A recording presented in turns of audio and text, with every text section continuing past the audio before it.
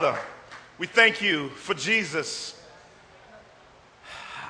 our propitiation and our expiation, the one who removed sin, who appeased your wrath, Father, who guzzled the cup of wrath like it was nothing, and the one who removes the grief of sin, the shame of sin, the self-sacrifice of sin, because he did it all.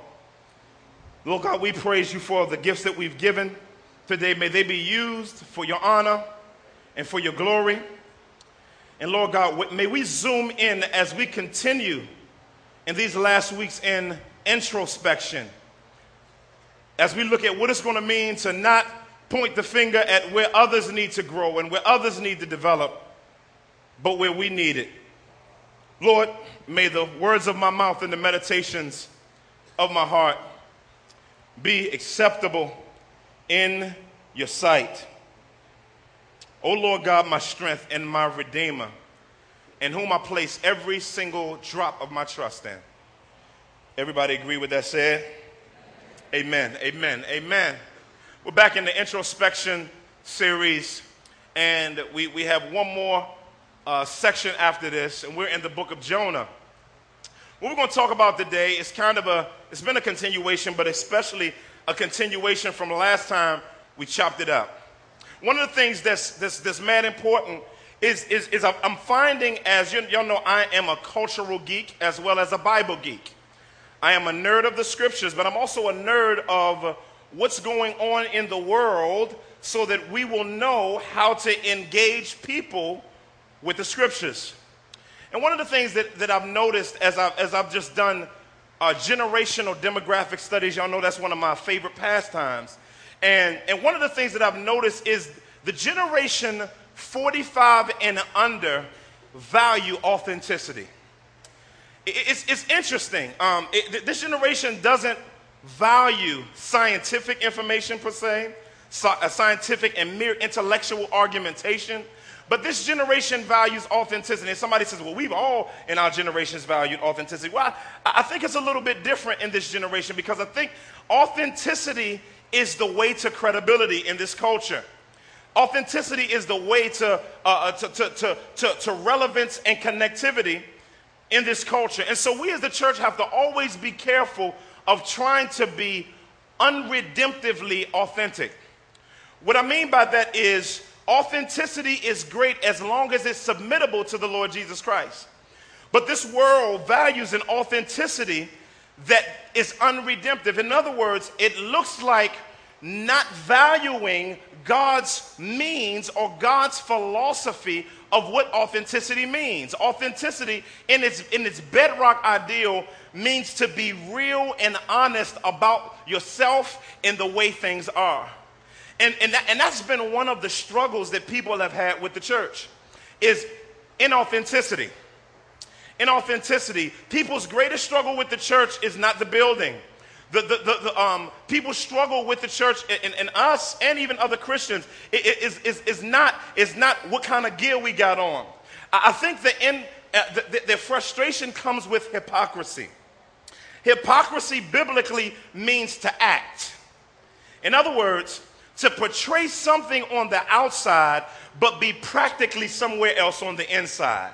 So you portray and you spit truth with your tooths and your lips, but inside of your soul, your heart is someplace else, because you're not really practicing what you. And so that's what their issue has been, not with one person, but us all as the universal church. But I do think that there's some keys to authenticity that I think we need to understand about realness. We're not unredemptively real. In other words, we're not real about our passions without God defining our passions. I hope y'all still with me. And so what's very, very important about authenticity from a biblical standpoint is it doesn't mean being perfect. See, authenticity doesn't, and I think many of us as Christians, the reason why we become hypocrites, all of us have hypocrisy in us. I don't know if you're sitting here and think you don't. You got some. And in the sphere of that lack of authenticity always begins when you're not honest with where God is and where you are. In other words, you give yourself credit for being someplace spiritually in your mind because of information, because your life isn't really practically there. And you still promote it as if you're sinless in that particular area. That's called hypocrisy. But there is a great means of grace. Say means of grace. Means of grace are non-meritorious tools that God has given the Christian to experience the fullness of his grace.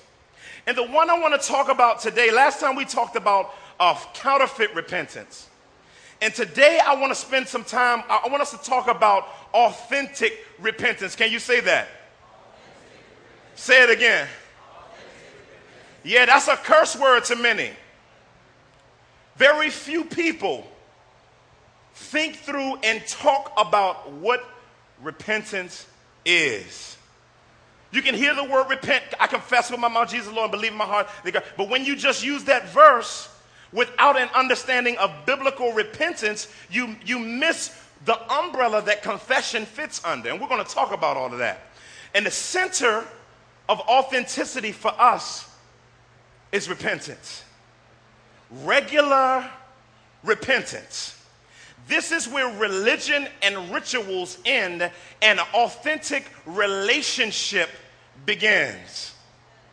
And so as we get into the book of Jonah, last time we saw him front. Everybody usually makes a beeline to him and the fish getting swallowed by the fish. But if you remember from last time, when he prayed a very self-righteous, subversive, and very arrogant prayer. And so what God did was he made an Oreo sandwich here. When you look at chapter 1, he had the sailors properly repenting. When you look at this section, you're going to see the Ninevites properly repentant. But sandwiched in the middle is the prophet of God not properly repentant. And the prophet of God is representative of all of us who claim that we're in a relationship with the Lord Jesus Christ, but we have the information of the Christian life, but not the transformation that comes from the Christian life. And so by way of depth and clarity, let's give a basic understanding. Well, let's talk about let's give a basic understanding of repentance. Repentance in its fundamental meaning means to turn. Repentance defined means literally to change one mind, not just individual plans or intentions or beliefs, but rather a change in a whole personality from a sinful course of action to God. Do y'all hear me? Turning from where you are and turning to God. Not turning to anyone, any place, or anything else. Because many of us, like we talked about in counterfeit repentance, think because we stopped doing a specific sin that we've repented. But really, you've just changed sin partners. You doty-doed with this sin, you confessed it, and then this other sin say, man, I cut in, and then you start waltzing, and Boogie Down Productions with another sin. And so what God wants from us is turning to him. I hope you get that. To him. No one else. To him. Not turning to the church. Because you can come to church and still not change. To him. Turning, not just spending time with your mate. To him. Not just getting in community with other believers. To him. Because sometimes you could utilize true, authentic forms of God, but you still haven't turned to God. And so this is the sine qua non of the Christian faith. You cannot even become a Christian unless you repent. You could say the sinner's prayer, but if you haven't repented, true salvation has not taken place. It got real quiet on that one. You cannot grow spiritually as a Christian without repentance. Without repentance, you will be stuck in a stage of stagnance. And God is demanding more than just lip service, more than just acts of quote unquote physical righteousness. God is demanding that we turn and admit and stop fronting on him and turn to him. And so let's look at repentance. It says here, I like the way my man put it, Hokema. He said repentance may be defined as a conscious turning away from sin towards God, and a complete change of living, which reveals itself in a new way of thinking, feeling, and willing. That means your will. Literally, of course, it means a change of mind and of plans. And so what we're talking about in this ideal of repentance is that it is a turning. And you're going to hear that all the way through this passage. And we're going to walk through a really interesting understanding of repentance. But before we dive into this text, one more thing by way of intro. Key avoidances of repentance. Let's talk about that real quick. What are ways in which people avoid repenting? Okay. Number one, you blame others. It was the woman you gave me. God, if you would have, then I wouldn't have. Blaming others. You confess with footnotes. In other words, well, it was, I'm sorry for boom, boom, boom, boom, boom. But let me tell you about how you kind of, let me tell you your role in this. That's not repentance. If you got a footnote, if you got anything but you as the center of the reason why you sinned, then you are not repenting. Let me say that again. Y'all didn't catch that. If anybody else gets credit for your sin, then you haven't repented. If anybody's account is assessed in the midst of your quote-unquote confession, it is not repentance. In other words, number four, you don't give a clear picture of your role in sin. In other words, you tuck details under the rug so that the perception of you won't change, because you're still concerned about you, not concerned about turning to him. People don't feel like you are teachable or receptive to being challenged.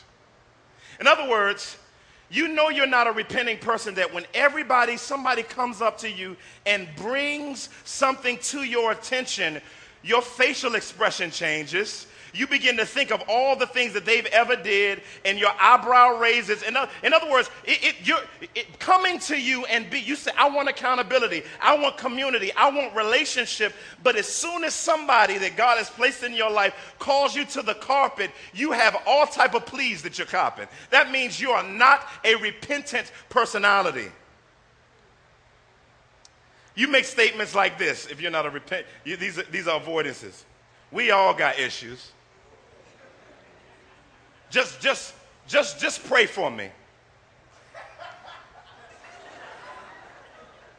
Another one is, I need more time. Another one is, if I could only blank.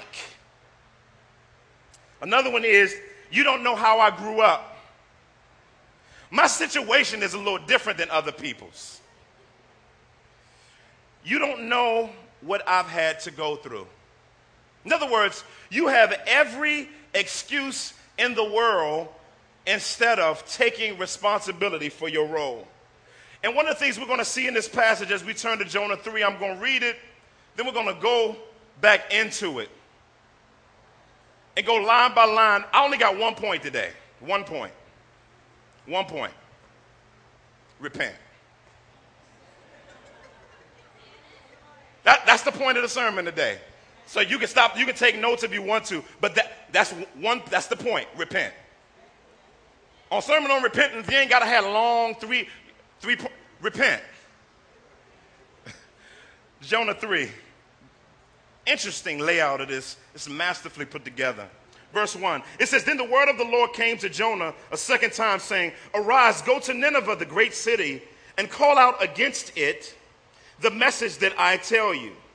So Jonah arose and went to Nineveh according to the word of the Lord. Now Nineveh was an exceedingly great city, 3 days' journey in breadth. Jonah began to go into the city, going a day's journey, and he called out, "Yet 40 days, and Nineveh shall be overthrown." And the people of Nineveh believed God. They called for a fast and put on sackcloth, from the greatest of them to the least of them. The word reached the king of Nineveh, and he arose from his throne, removed his robe, covered himself with sackcloth, and sat in ashes. And he issued a proclamation published through Nineveh by decree of the king and his nobles: let neither man nor beast, herd nor flock taste anything. Let them not feed or drink water, but let man and beast be covered with sackcloth, and let them call out mightily to God. Let everyone turn from his evil way and from the violence that is in his hands. Who knows? God may turn and relent and turn from his fierce anger, so that we may not perish. When God saw what they did, how they turned from their evil ways, God relented of the disaster that he had said he would do to them, and he did not do it. Wow. Powerful, powerful, powerful.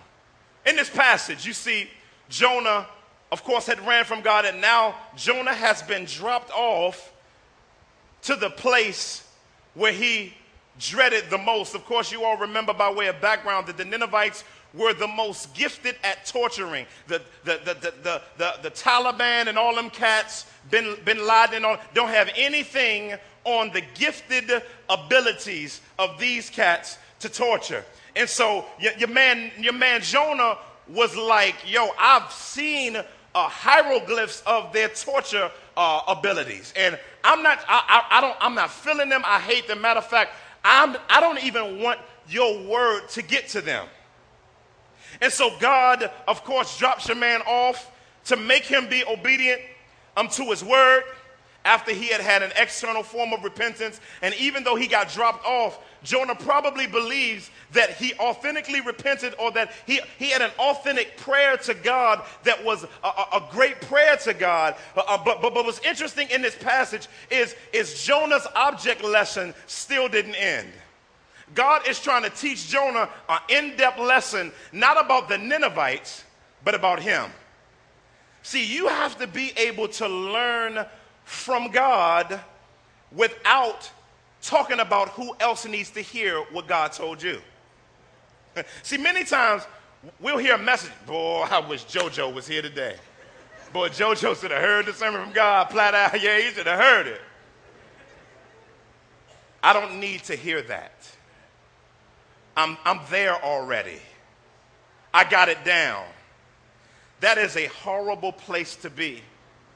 Even if God has given you a sense of victory in any area of your life, be careful of acting like you got the tool fully fitted on your belt, because you are making yourself an object of arrogance, and because you're an object of arrogance, God has to schedule a storm for you like he did your boy Jonah. And so it says that God told Jonah, he says, arise, go to Nineveh, the great city, and call out against it. Now, it's interesting here, because in this passage, against is not a better translation of a preposition for that passage. The Hebrew there, a better emphasis of it is call out to it. See, when you say call out against, and I'll talk about conditional and unconditional decrees later. We're going to dive a little deep, because you got to understand the person of God to be able to understand the practices of God and the practices of our life. And so here, when the better translation is call out to. That means that God is making a proclamation. If you say call out against, that means that no matter what the response of human beings is, God is going to make that thing happen. That's called a conditional decree. Say unconditional decree. Say unconditional decree. But if he says call out to it, That means that God is announcing information and making it available to give you an opportunity to respond to him. Do you know God does all types of things to love you? He loves you so much that he won't just bring a hammer on your behind. Do you know God is so loving, so gracious, in withholding his own wrath, that he will booby trap your life with commercials of what could happen to you if you don't repent. Yeah, he'll show you what happened to somebody else. He'll show you a commercial on TV. He'll show you a movie. He'll bring somebody your way. When you're about to do some dirt, the phone will ring.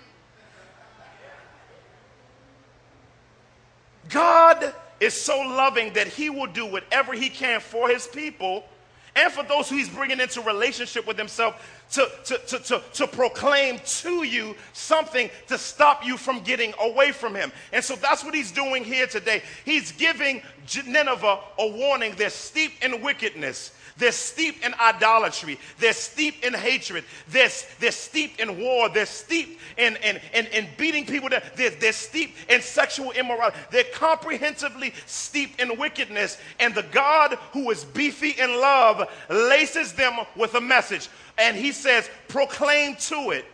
And it's crazy. This was a 911 proclamation. This wasn't merely a 411 proclamation. 411 means, just for your information, 911 says you got a few minutes. And so when he says, arise, go to Nineveh, the great city, and call out to it a message that I will tell you. He says, call out to it the message that I'll tell you. Do you see? He says, so Jonah arose and went to Nineveh according to the word of the Lord. Now Nineveh was an exceedingly great city, 3 days' journey in breadth. Jonah began to go into the city, going a day's journey, and he called out, yet 40 days, and Nineveh shall be overthrown, and the people of Nineveh believe God. Crazy. Crazy. Now, you got to understand, when it talks about 3 days' journey, because I believe that Nineveh is about 60 miles in diameter, even regionally, it would not have taken 3 days to go out through all of the Assyrian, what Nineveh was the capital, it wouldn't have taken 3 days to go through the region. What it is in that time period, when you go to a city, this is not a village. You're not like going into the village talking to some people. This is a fortified city with walls and dudes. Like, it would be the equivalent of going to a third world country and seeing cats with AK-47s and fitteds turned backwards on the top of, like, you come to the edge of the city, cats like, what you want? You know what I'm saying? You trying to roll up in the city. Cats got AK-47s, Dragunov sniper rifles, MAC-10s, and AK-47s and M16s. And they stand in guard, and you ain't just going to walk into where they guard. Like, you're going to be like, what's up, man? How you feeling? And you're going to get shot down. Amen. And so what we have here is an Old Testament equivalent of that, where cats got shields, spears, dudes all rocked up at the wall, you know what I'm saying, shirts all off, greasy and dirty, you know, just standing there like, what? You know what I'm saying? I mean, hood mugs around here ain't got nothing on these cats in Nineveh. So what I'm saying is that when he walked up in, there's a certain level of respect and protocol that every city has. Every city has elders, they have guards. And so what it meant a 3 days journey is, in order to get the proclamation to the king, there is a process of doing that. And so Jonah goes into the city because you got to get the word that you're going to say approved through the city before it'll reach the king. And then they'll usher you through the process, and you go through all of the protocols, the nobles and everything. Then you get to see. You ain't going to just walk up in there and see the king. It just ain't going to happen. Only reason Moses was able to see a king is because he knew the king. All right? And so here, when it says 3 days, this is beautiful. So Jonah goes in. I don't know what he looked like after he got out the fish. I don't know if he said, can I take a shower?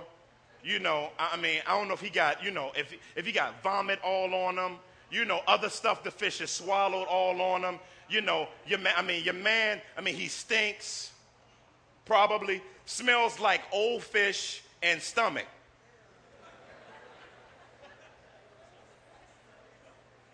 And so Jonah is bitter. First off, God, I'm even more bitter because you put me through all of this to talk to these people, all right?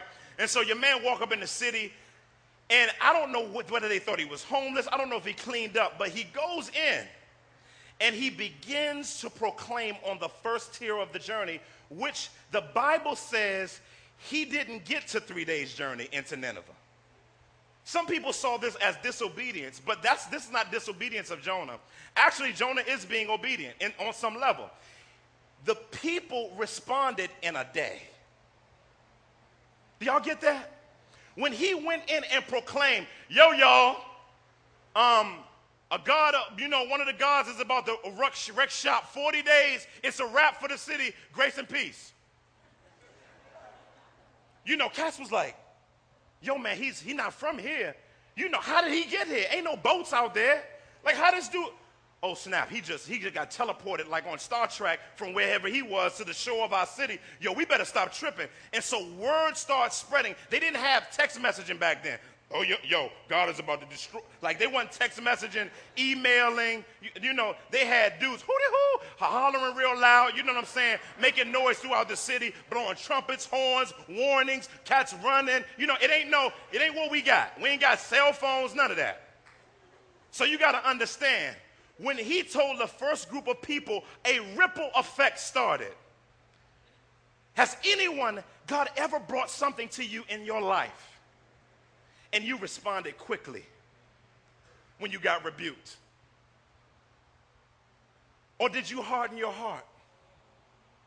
See, a repentant person does not harden their heart. Even if you think you're innocent, a godly person would consider what's being brought against them. They would seek their hearts. Lord, I know I can be blind. I know I can be unbroken. Lord, show me if I'm tripping in any area of my life.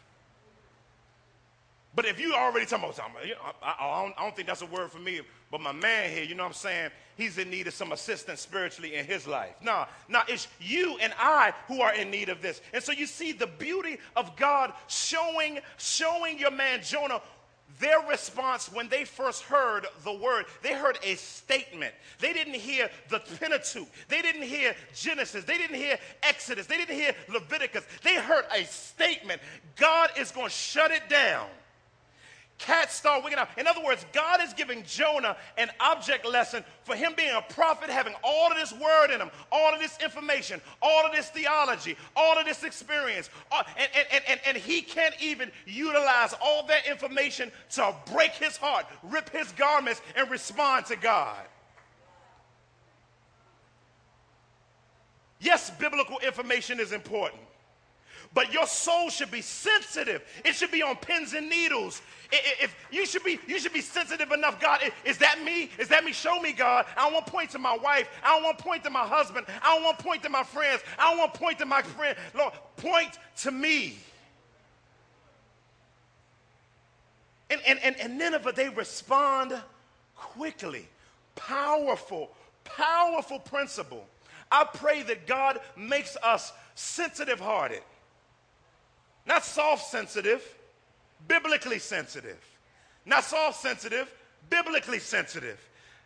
To opening our hearts, not being on pins and needles about just us in general, but the fact that God could be saying something to me about an area of my life that I need to change in. Because I'm telling you, right now, if you don't repent, then what happens is that there's a caking that goes over, and then you are given another opportunity. Then another layer is developed. You're given another opportunity to repent. Another layer gets on. And then all of a sudden, then God just has to crack you with a sledgehammer over your head. And when God loves you, when he's in a relationship with you, family, he will do whatever it is he has to do. But I want to be soul sensitive. Say soul sensitive. I'm not talking about listening to soul music, Marvin Gaye and the Whispers and everybody. I'm talking about being biblically soul sensitive. Your insides are open to God. That means living in a constant state of brokenness. Undeniably open. I want if anybody ever, I can't say, well, I'm the pastor, you can't tell me nothing, you can't say anything to me, you're supposed to be the flock. I believe that if God ever, y'all saw something in me, y'all speak it to me and say to me, yo, pastor, I just want to boom. I want us as a flock to have a sensitivity to just stop thinking that people are judging us. You see, you judging me. You don't even know me like that. God will use people that don't know you like that to speak a word to you. A biblical word, not just some old outlandish prophetic word that ain't got nothing to do with the Bible. I'm talking about what has to do with the Bible. And so you have to be soul sensitive. And so what's interesting is that it got to them quickly, and it says, and they believed God. That's beautiful. Because what's interesting is that they didn't believe Jonah. See, some of y'all don't believe people. I know you don't believe people, but the question is when God has said something, do you believe him? The same statement of them believing God is the same statement that said of Abraham, and Abraham believed. Yeah, you need to believe. In other words, they placed their confidence in the one who gave the message, not the messenger. Oh man. So it's not my issue's not with the messenger. See, some of us are so raggedy with ours, we get wrapped up in who said it to us. But the question is, who's really saying it to us? And listen, and it's beautiful when you know that it's God. And I know people have to have character. I'm not saying people can just live a raggedy life and say anything to you. But there's a sense in which you're sensitive to the fact, God, maybe you're talking to me for real, for real. So it says that the Ninevites believed God. Crazy gospel-centered understanding of this thing right up in the text. It says, and they called for a fast. That's crazy. They got scared because God was going to wreck shop. And they called a fast without any, they just said, hey, y'all, let's shut your businesses down. So you see all the businesses closing. Dudes putting their pigeons away, putting cattle in gates and carrying on. You know what I'm saying? Spots shutting down. You know how we do in Philly. They got the metal thing. They click, click, click, click, click, click, click, click, click, click, click. Then you put the lock on the bottom of the joint. You know what I'm saying? That's how we do. I mean, stuff, they had a holiday because hell was coming. And they shut it down to turn their attention towards the one who had a word against them. They believed him, and then they turned towards him and said, help us out. They fasted. It says, and they fasted and put on sackcloth and ashes, which is a point of and a position of practical humility and humiliation. What they would do is when they would put on sackcloth and they would sprinkle ashes and dirt up in the air like this. They throw it up in the air. I know some of us think we'd get ringworms and we'd let the dirt, but they were sprinkling it up in the air as a sign of their filth and where they were in their humiliation and their need for someone beyond where they are. Even though they had a religious understanding. A lot of religions did this back then, but they did it not towards some other God, but the God who proclaimed this. And so you see there that and it says from the greatest to the smallest. It was cross-economic and cross-generational. It was people with loot was repenting. Cat was in his Armani with the joint back here, the flaps on the suit, you know what I'm saying? His gaiters and his ostriches. He pulled off his ostrich skins, you know what I'm saying? Pulled off his see-through socks. And unbuttoned his tie and buttoned down and had his wife beater on, put on some sackcloth. It's hot in the mug outside because there's a desperation. Poor people right beside rich people. And then I said, well, you're not supposed. No, they were so concerned with God that they didn't even care what your economic status was. It was cross-generational. Young folk don't do that. Your old people, it wasn't none of that. Because when God puts a contract out on you and he about to bring some stuff after you, you don't care. You're like, listen, I don't know if you ever had a warrant out for your arrest for real. You know how when they looking for a dude on TV and he's staying at dudes' basements and stuff. See, you can't do that with God. When God is after you, you can go in the basement with the flat screen in your boy's basement and smoke weed if you want to. But God knows where you are, and he will come get you. He will mess up the house to come get you. He will mess up the bills to come get you. In other words, he'll have somebody do something stupid like the world's dumbest criminals and find out where you are. Somebody gonna snitch on you. But listen, God will find you. And so what's beautiful about this text is you see their submission. Now crazy, look at what happens next. It's beautiful. It says, the word reached the king of Nineveh and he arose from his throne. This is crazy. Look at the parallel here. It said he arose from his throne, removed his robe. Now, underline arose, underline throne, and underline removed, and underline robe. Covered himself with sackcloth and sat in ashes. Underline the word covered, underline sat. He used to sit on a throne with a robe on. But he took off the symbol of his authority, got up off the symbol of his authority, said, I don't care about that right now.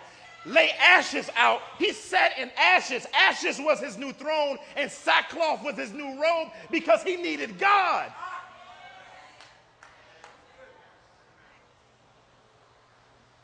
Because God, when you need God, formality doesn't matter. Saying your title, where you from, what block you from, what neighborhood you from, what degree, it don't matter. Because when you need God, everything is laid bare. You're like, I'm undone. I'm a man or a woman of unclean lips among an unclean people. Have you ever been there in your Christian life? Have you ever been there? Have you ever been there? Have you ever been there where you're willing to take it all off for him? Don't do that right now, but I'm just saying that you're willing to shut everything that gives you safety down. One of the biggest points to repentance is you got to get rid of all of your safety nets. All of them. All of them. All of them. If you really want to repent, you make your life unsafe because there's only one safe place in the world. The repentant person doesn't front anymore. I'm just being straight up, man. I've been wilding. Man, I've been wilding for a minute, man. I need some, you ready to talk to a stranger about it because you're so broken before God. Your heart is so rend. Your soul is so handicapped. You're in desperate need of a work of the cross in your soul. You're passionate for a work of Jesus, a work of the Holy Ghost in your life. I know this ain't stand up, run around the church preaching, but it'll help you better than that will. And so what's beautiful is the king willingly humiliates himself.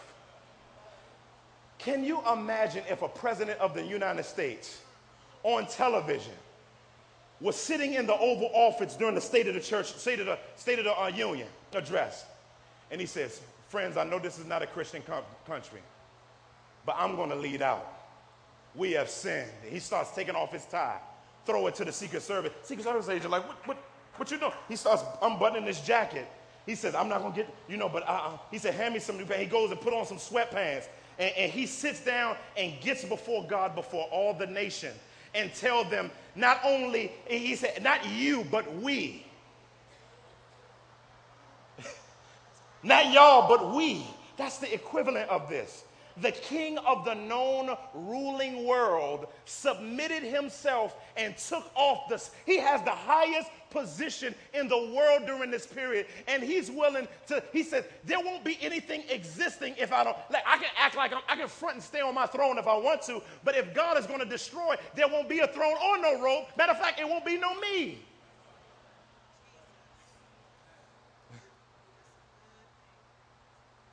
And repentance is not just about saving your life. That's called counterfeit repentance. Repentance, at the center of it, is about restoring community with the triune God. Because you can be a Christian and you have a relationship with God based on John 17:3. But based on 1 John chapter 1, you can be practically out of fellowship with God even though you're fellowshipping with his people. Matter of fact, practical fellowship is not possible until biblical repentance happens in our life. We can go to Philly Flavors, we can go to Bennigan's, we can go to Philly Diner, we can go to Qdoba. Matter of fact, we can go to Wendy. But if we don't have it right with God, we're not really in community. And so this dude was willing to say, yo, it's done for me. And he sat in sackcloth and ashes. I'm going beyond my notes. But and then he says here, it says, and he issued a proclamation and published. That is so funny to me. He published a journal. You see, back then, you know how we had the dudes handing out newspapers on the corner and stuff?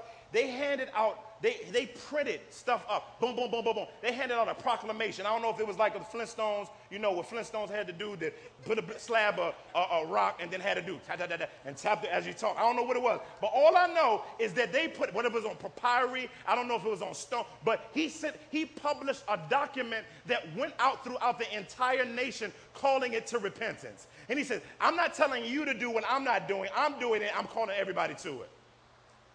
It's powerful. It's powerful, powerful, powerful, powerful. Then he goes down and it says, by the decree of the king and his nobles, let neither man nor beast, herd nor flock taste anything. They made the animals fast. They took the animals out grass. You know what I'm saying? They took them, I put them on dirt, laid sackcloth over them, cows mooing, still trying to find something to chew on. They frustrated. They stink. And then he says, let them not feed or drink water. Fast. He says, but when you fast is not a way to twist God's arm. It's giving up a need of the flesh for a greater need of the spirit. Fasting is giving up a basic fundamental need of the flesh for a greater need in the spirit, so that you can starve your body to get what your soul needs. Somebody ought to hear me today. Then he goes down and he says, but let beasts be covered with sackcloth and let them call out mightily on God. He says, this is not, oh God, we bless you, the God of Abraham, Isaac, and Jacob. It ain't none of that. Reading prayers and carrying on. Cats were wigging out. Cats was like, hey! I just found out who you are, man. I don't even know who you are, but I'm tripping. I know I'm tripping. Help us. Please don't bring destruction. I repent. It was a desperation. When the Bible says just call on when the Bible says call mightily, that's a whole nother level. You know when it says the Spirit of God came on them, but then it'll say, and the Spirit of God came mightily. Mighty is different than just the regular. Call mightily, and can you imagine a city of people, little kids, toddlers, to old heads, elders, to the king, everybody at the same time. This ain't when we asked, did we have prayer meeting that night, and we had people come into prayer meeting, somebody pray, and it'd be like 5 minutes. It wasn't none of that. Everybody just, as soon as they heard it, start ripping stuff. Everybody, head looking to heaven, everybody at the same time, simultaneously repenting. Can you imagine the sight of a city? Can you imagine if Philly, everybody just went outside right now, right into the streets? It wasn't no Mardi Gras, you know what I'm saying? It wasn't an all-star game. It wasn't a block party, but it was because the city needs God, and they found out that they need him, and everybody get out of the street. Can you imagine what the sound? I wonder, could New York hear us? I wonder, could D.C. hear us? I wonder, could Canada hear us? I wonder, could, in other words, we need him. And so they turn to him. It says, let everyone turn away from his evil way and from the violence that is in his hands. It's not saying, in other words, everybody in the city, this was a city, like they call, say, y'all supposed to be city of brotherly love, y'all the city of brotherly shove, you know what I'm saying? That's so tired and it's old, but stop doing that. But anyway. What's interesting here is they were a violent people. They were just violent. It wouldn't be anything to see two dudes just knuckling up, whop, whop, just on the corner. And, people just walk past, yeah, man. So, and cats walking past. It was a violent city. And so the king calls, he says, I want you to remove the violence that's in your hands. In other words, the comprehensive lifestyle of going opposite the way God wants you to go. And he says, and then listen to this. He says, who knows? He doesn't even know the character of God. He says, who knows? God may turn and relent and turn from his fierce anger so that we may not perish. Interesting here. The Bible says God doesn't repent, change his mind, that type of thing. Well, What we're talking about here is there's an unconditional decree and there's a conditional decree. You need to know this about God, so keep paying attention. You need to know your God. If you know Jesus Christ as Savior, you need to get to know God. You shouldn't yawn when it's time to know about God. Okay, conditional, unconditional decrees. There are unconditional decrees that God decrees. There was a decree that Jesus Christ would be slain before the foundation of the world. Man's response to that doesn't change that. That's an unconditional decree. Another decree is the fullness of time when God would send forth Jesus. Unconditional decree is, I will never let it flood again, but I will burn it with fire. All right? That's an unconditional decree. A conditional decree has in it a sense of if. If. And now what means is God, when he does that if, he does set in motion the way he's going to judge. But what he does powerfully is he gives leg room and time by his power to help men to repent, and men repent during that time of the if statement. It's interesting here because this is not an if statement, that the conditional nature of the decree is left in ambiguity, which lets you know it's a conditional statement. Usually an unconditional decree is something that doesn't call man to anything. It just announces it and the prophet rolls out. And so what God has given us a season of, whenever he's calling you to repent, he's calling an unconditional divine statement to bring you back to him. To bring you back to him. And so he says, maybe the Lord will turn. Now let's talk practically about repentance. We talked about repentance divine, meaning a turning to God from sin. Now let's lay this out practically. What is repentance? What are some other ways that repentance look like? And what is the nature of repentance? I got in Hoekema and I got in Thomas Watson, Hoekema, his book on Saved by Grace, and Watson's book on the doctrine of repentance, and some other materials, especially the scriptures, but also kind of coined it based on all of that and laid all of this out. The repentance has three aspects. Stay with me. Intellectual aspect. True repentance involves first knowledge of the holiness and majesty of God. If consequences are the first thought in your mind, it cannot be true repentance. True repentance comes from knowing that God has beastly character. Recognition of your personal guilt as a violation of God's will. Understanding the mercy of God and his willingness to forgive, Isaiah 6:5. Under that intellectual aspect, there are three things. Thomas Watson says, seeing your sin.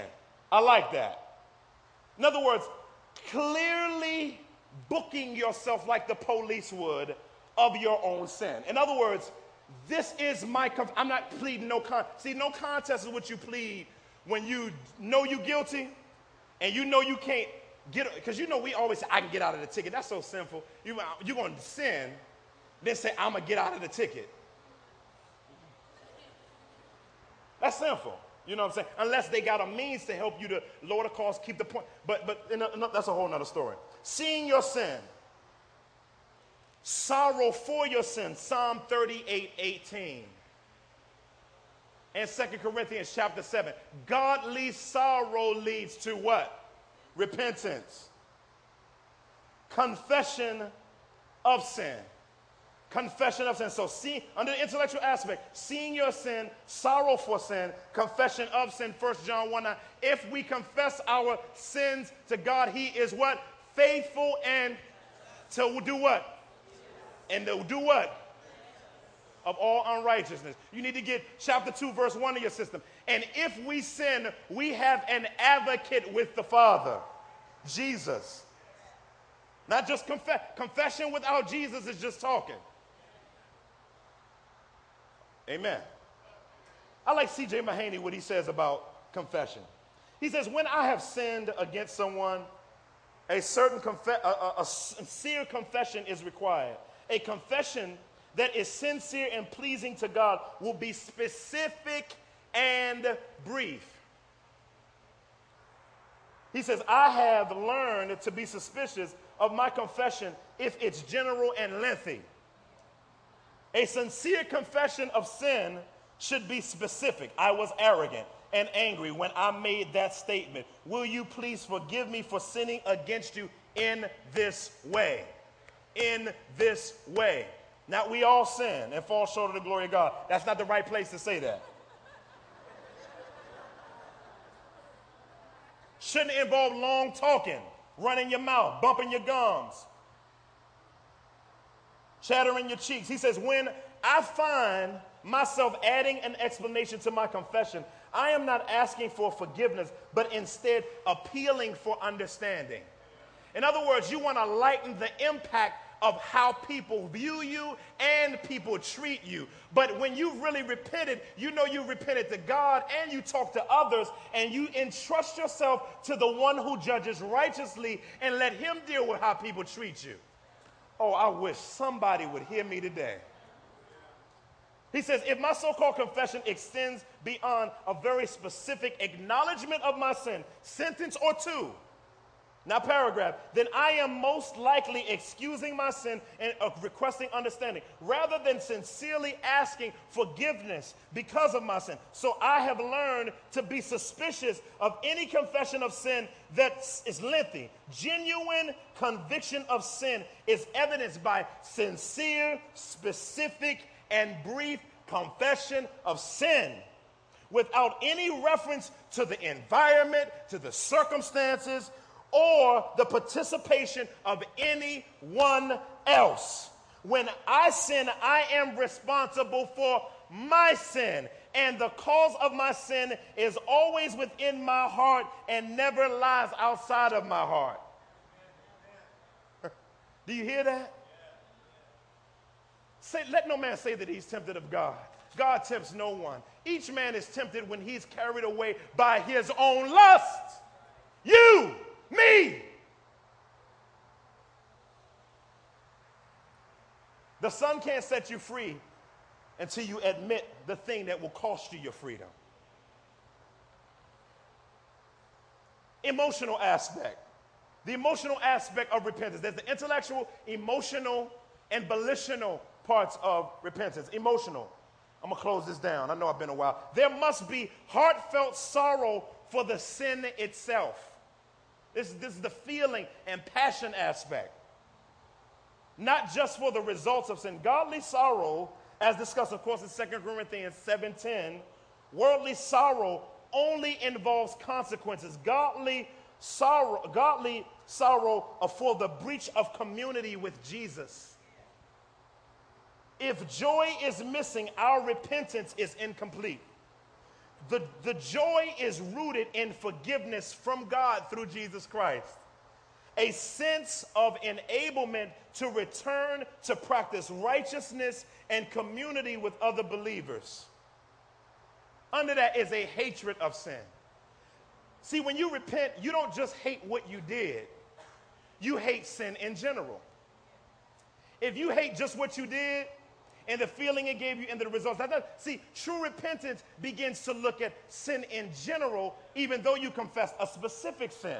Because when you turn to God, you have to turn to him wholeheartedly in the passions of repentance. And so in the middle of that is the emotional aspect where we begin to have a practical hatred for sin. We don't like sin anymore. Finally, volitional aspect of repentance.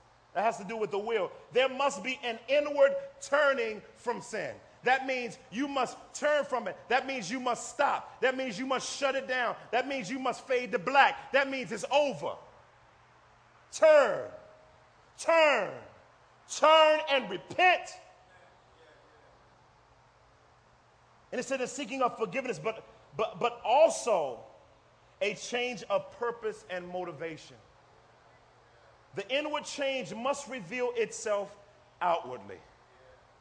When you've repented, your entire disposition changes. I don't know about you, but when I walk in a hidden sin, my life gets gloomy.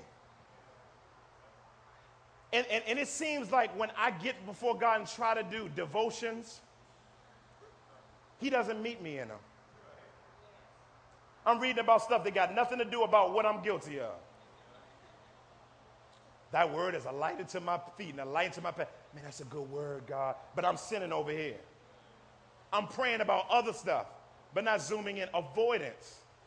And so here it's talking about turning from sin. Ezekiel 14:6. So what are some signs? We've seen in the text some practical signs of repentance. But let me talk about what are some key and clear signs of repentance. You know, one of the things that we have as a relationship, those who know Jesus, a relationship with Jesus Christ, and we're called to abide. Abide is not something, abide is just by virtue of being in relationship with him. But we don't sense the remaining of that relationship when we have systemic sin in our life. So when the Pharisees came to get baptized, they came down to the water Jordan, and John the Baptist looked at him. He said, "You brood of vipers, who told you to flee the judgment that is to come?" But he said something that's always stunned me. And this is the key. He says, "Bear fruit in keeping with repentance." Bear fruit. Fruit is the ID card of the fact that you're in a relationship with God through Jesus Christ. Now, what does the ID card look like? It looks like the fruit of the Spirit. Now, let me talk about that fleshed out in relation to repentance, then I'm out of the way. To bear fruit in keeping with repentance means there is one big fruit that have deep compartments in it: love, joy, peace, patience, kindness, gentleness, faithfulness, and self-control. When you have truly repented, God restores a sense of pragmatics in your ability to apply these things and experience these aspects of the fruit of the Spirit in my life. I hope you haven't checked out, because the first thing you get is you get a sense of love, able to unconditionally love again. When you aren't repentant and your soul is bitter, you always got appendices and endnotes to what it means. If you do this, then unconditional love returns. Joy returns. Joy, like Pastor Doug talked about last week, isn't situational. Joy is immovable satisfaction with Jesus. It returns. It floods you. Peace, a comprehensive sense of wholeness. Even though you know you're not perfect, you know you've gotten the thing out of the way that's key to you experientially experiencing everything that God wants to flood your soul with. Some of us aren't getting our souls flooded with the peace of God because we haven't accepted Christ, but also because we haven't practically repented in our walk with Jesus Christ. Patience returns. Commitment to God's timing. A contentment in God's timing, and having a short temper. See, when you're repentant and we underestimate the impact of sin on our souls, because sin makes room and invites its other friends into there to hang out with itself, and that's why a little leaven leavens the whole lump. So patience, kindness, an attitude of graciousness towards those who seem to or not seem to deserve it. A return of it. Goodness, the ability and willingness to be generous to others. Faithfulness, you're able to be dependable again.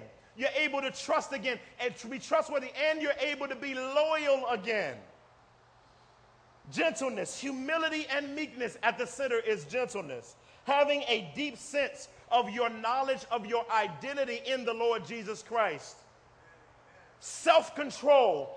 Passions under wraps, or passions under control. In other words, correct distribution of your passions. When you repent, I don't care how good your sin is making you feel today, I guarantee you that on every sin and temptation that's presented to you, he'll put chocolate cake on it, he'll put shrimp on it, he'll put salmon on it, he'll put steak on it. I'm getting hungry. He'll put fried chicken on it, potato salad. He'll put a beautiful woman on it. He'll put a six-pack dude on it. He'll put all types of things on the hook. But when you bite that thing that's against God, Satan hooks you. And when you're hooked, because you're still biting on the shrimp, when you're still biting on the sin, it's hard for you to feel the impact of the fact that you're hooked in. One of the things they say about vampire bats is when they bite you, they lick at the same time. They bite, lick, bite, lick, bite, lick. And they bite and they're draining you of blood. Slowly bite and they lick so that you feel a little pinch, you blank. Then it start licking. What they're doing is helping desensitize you from the fact that they're chewing you up and bleeding you to death. That's what sin will do to you. That's what the devil will do to you. But the God of heaven, if you return to him, he will remove the vampire Satan, throw him to the side, apply the blood of Jesus where there was leakage. There will be healing back in that spot. He will bandage you up and he will return you to the place where he had you. But you got to come to the cross today. You got to come to the cross today. You got to come to the cross today. You got to come to the cross today. He wants to bring, he's not going to bring what you want. He's going to bring what he wants. And you've been doing it your way for a while, fam. Stop it. You've been doing it your way for a while. Stop it. Run to Jesus today. Don't run to the bishop. Don't run to the building. Don't run to the broads or the boys. Run to the beauty of Christ. He's giving you, this is a warning to someone today.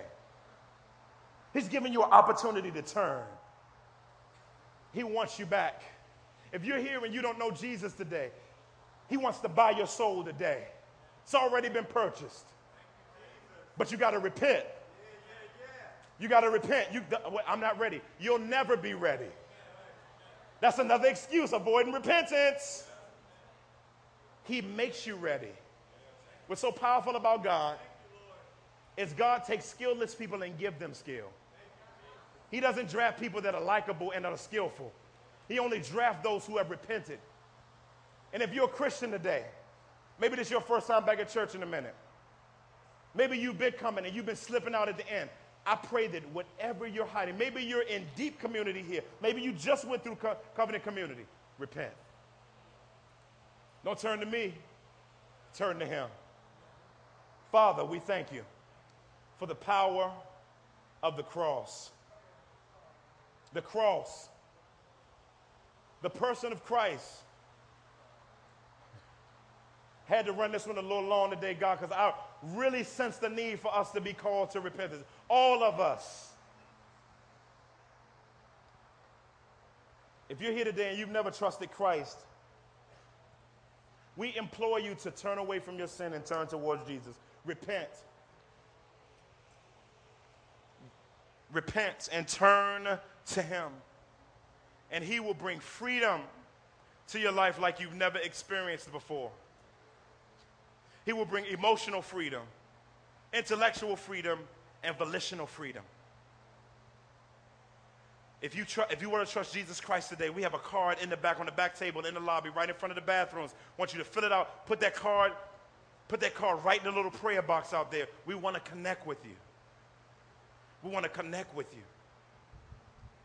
Matter of fact, if you're here today and you've never embraced Jesus Christ as Lord and Savior, we're not talking about rededicate your life. Now, I always grew up in the church. That ain't saved. That's not trusting Jesus. If that's you, slip your hand in the air. We want to chop with you. Slip your hand in the air. I'm not going to run it long, but want to connect with you. If you're here today and you say, you got me, I need to repent, slip your hand up in the air. Whether you're in the balcony, the back of the balcony, the basement, cry room. Amen. Father, we thank you for the power to repent. Although repentance cannot be done without you, you require it of us and put the responsibility of repentance on us. And so, God, may we have lives that are marked by biblical repentance. In Jesus Christ's name we pray. Amen. Amen. Amen. Amen. Amen.